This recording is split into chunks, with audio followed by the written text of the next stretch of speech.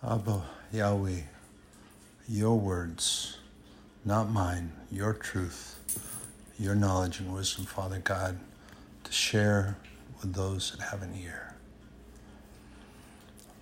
Holy Spirit, guide my tongue, guide my words, that this is your message and not my platform. Thank you, Father, for this day, this breath, this new day. So, here's something that was shared by my pastor, and he was talking about seeing through the lens or through this Jesus, as we're told to do, and that import is his love that is from God, was brought. For God so loved this world, not certain organizations, not certain colors, not certain ethnicities, not any of that. For God so loved the world. All lives matter to God. All lives should matter to us if we are true, faithful followers of Jesus and have faith in God and follow the steps that are guided by the Holy Spirit. And that we have to be living in his love, because his love is what has been put in us to be able to do those things, not to show off, but to show out. And some people, old terms that I heard used, showing out is when a person shows up. But my perception is that that's different. When you show off, you're showing off yourself and your actions for everyone else. And as Jesus shared with the disciples when he was with them, that he said that when you go out and you do that the Pharisees and the hypocrites were doing, the Sanhedrin, how they do, they go out and they pray openly and outwardly and in public so that they are seen and people will see them. Well, we are to show out, and we need to show out that love of God and our Lord that we carry in us, that we are told to have in us, and to all our neighbors. Jesus tried to teach them when that lawyer thought he was going to try to trap Jesus, and this is how they always did. They tried to double speak and get him to trap himself, but he already knew what they were talking about. And what he was sharing is that they're getting their own reward, and that when we love God and that we worship God and have no other God before him and love him with all of our heart, our soul, and our mind, that we focus on that love. And the second commandment, because they were trying to say which one is better, and of course they were they're studying the scripture and the Torah, they were trying to trap him. But Jesus said the second is like unto the first, that we are to love our neighbors as we love ourselves.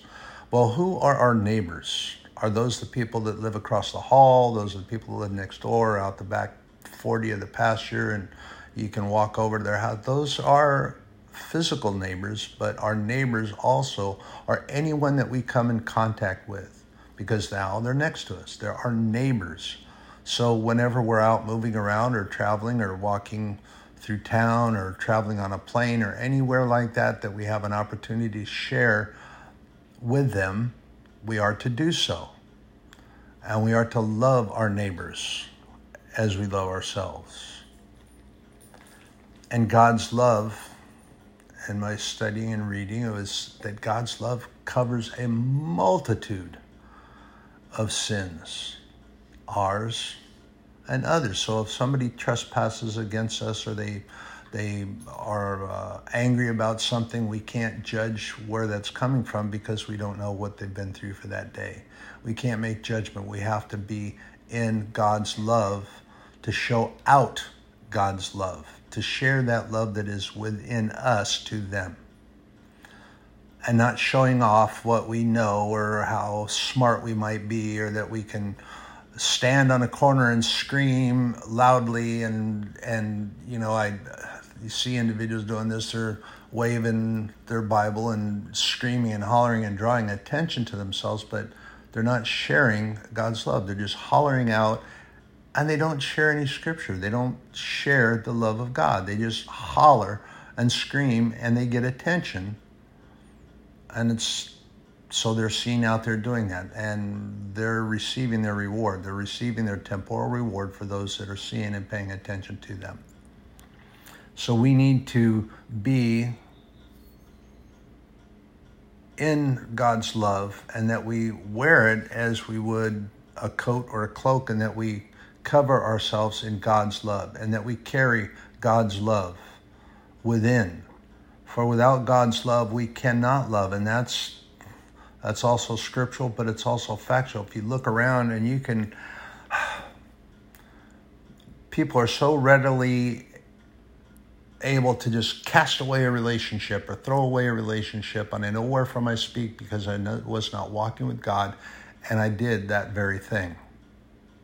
I was not on the path of righteousness with the Holy Spirit guiding, and I tossed away. If I was truly in God's love, it wouldn't have happened. We need to be in God's love and show out God's love, and not just show off what we might know, what we might have, and all those things are so temporal. God's love is a permanent thing. Once we take it, once we have it, once we receive it, and once we accept and have faith in God, it is a permanent thing. And my pastor was talking about looking through the lens of Jesus and seeing other people. But that's because of God's love, and that we look through that lens, which was in Jesus anyway, because God's love was in him, and he loved us so much that he came and sacrificed himself for us. And we're thinking about me when that happened. Jesus died for us. He came because of love so deep, and no greater love and no greater gift can we give than to lay down our life. And we must be willing and able to do that through God's love. And we will walk with that and show that and see from his perspective, not in our perspective of how difficult things are and the limitations that we have, and I can't do this, I don't feel well, and all those excuses. And remember that Moses gave a litany of excuses at the burning bush. He listed a whole bunch of reasons why he couldn't do it.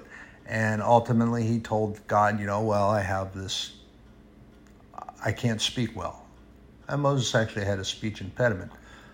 God fixed that. He said, take your brother. Your brother is an eloquent speaker.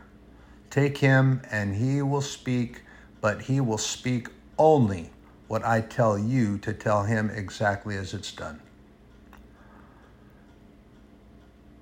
And we, in order to show that light out and be a beacon to draw them to a haven, the haven of rest and peace in the Lord, is that we have to show out that light that we carry within us, which is the love of God. Not to show off, but to show out. And we are in a dark and broken world. That is, in the Bible tells us that. And the darkness was confused by the light that came into the world. That's in John. We can see that. And the darkness was confused and confounded. Why? Because the prince of darkness, another pseudonym for Satan. The darkness is in the world, and he wanders this world and drawing people into the darkness and deeper into the darkness. But with God's light, we can be a beacon to bring those to the haven of peace and rest, light and truth, his knowledge, and his wisdom. We can do that. And we have to just let it cover each other. In 1 Peter 4:8, he writes, above all, love each other deeply. Love covers over a multitude of sins. If we truly love God, And I have to practice this because there's some special places that I go in my work. And when the Holy Spirit, and I pray the Spirit to be with me and to guide me, guard my tongue, I respond to them differently than I would if I just went on my own. Because some of the things that are said and done are really pretty grievous, but I can't respond with my understanding and judge them. I don't know what got them there. God knows. And showing God's love and His leading, it can change. It can cover not only sins within myself, but their sins. They can be forgiven, and I must do that thing. We must do that thing. If we say that we are Christians, and we are true Christians and not just label made, calling yourself that but not acting that way, we are liars. So we must share God's love and His light. And understand this too, in John's first letter, we had the book of John, and then John wrote a couple more letters, epistles.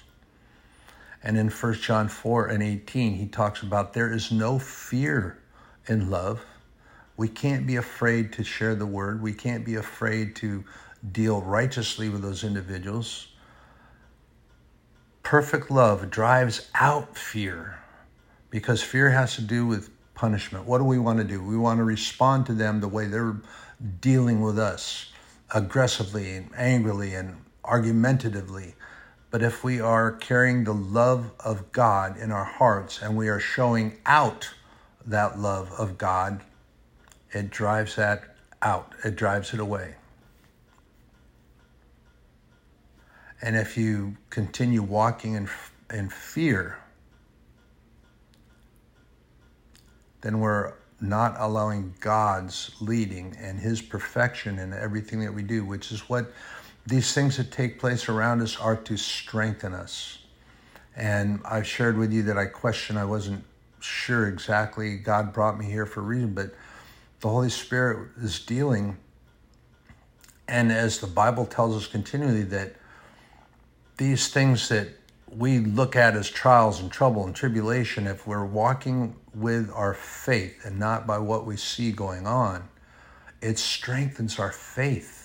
It strengthens, and the Holy Spirit has led me to understand and believe this more and more, is that God is strengthening me. Testing may happen on a daily basis. I know that many times through my work that it does. I'm going through a thing right now, but I'm not going to let that upset me. You have to take care of vehicles, but things that happen, don't get all frustrated. Don't get upset. God's with us in everything we do. The Word tells us God is with us. And it's not just from physical point A to point B, to the top of the mountain, to the valley. Whatever we're going through, frustration, anger, our deep love, deep sorrow, just buried a very dear man. He's in heaven. Now, I believe that he is walking. He's met my mother and father, who have both passed on to heaven. And he's there. He will be there. He'll greet us. We'll know them. We'll recognize them. And he's there. But in that sorrow and that low point, God was there. God promised to be with us whithersoever we go. Not just point A to point B, but in our emotional struggles as well. God is there. God loves us. He's promised to be there. I hold on to that, and it's truth. And in the book of Revelation, as John was given the word, the revelation of Jesus Christ, and as he was writing letters to the various churches, there was only one that he didn't admonish. The others, he said, as in Revelation 2 and 4. Yet I hold this against you, you have forsaken your first love. Doing things that they should be doing and that they ought to be doing, but they're not dealing with many of these things with the love of God. And they have forsaken that. I ask God for forgiveness when I do that. We must deal with that. We have to put that out and give it back to God. God gave it to us, and if we set it down, we can get it back. Be repentant, be prayerful. God forgives. Take that first love. Take that love that God gave us so that we can follow that commandment that Jesus gave us.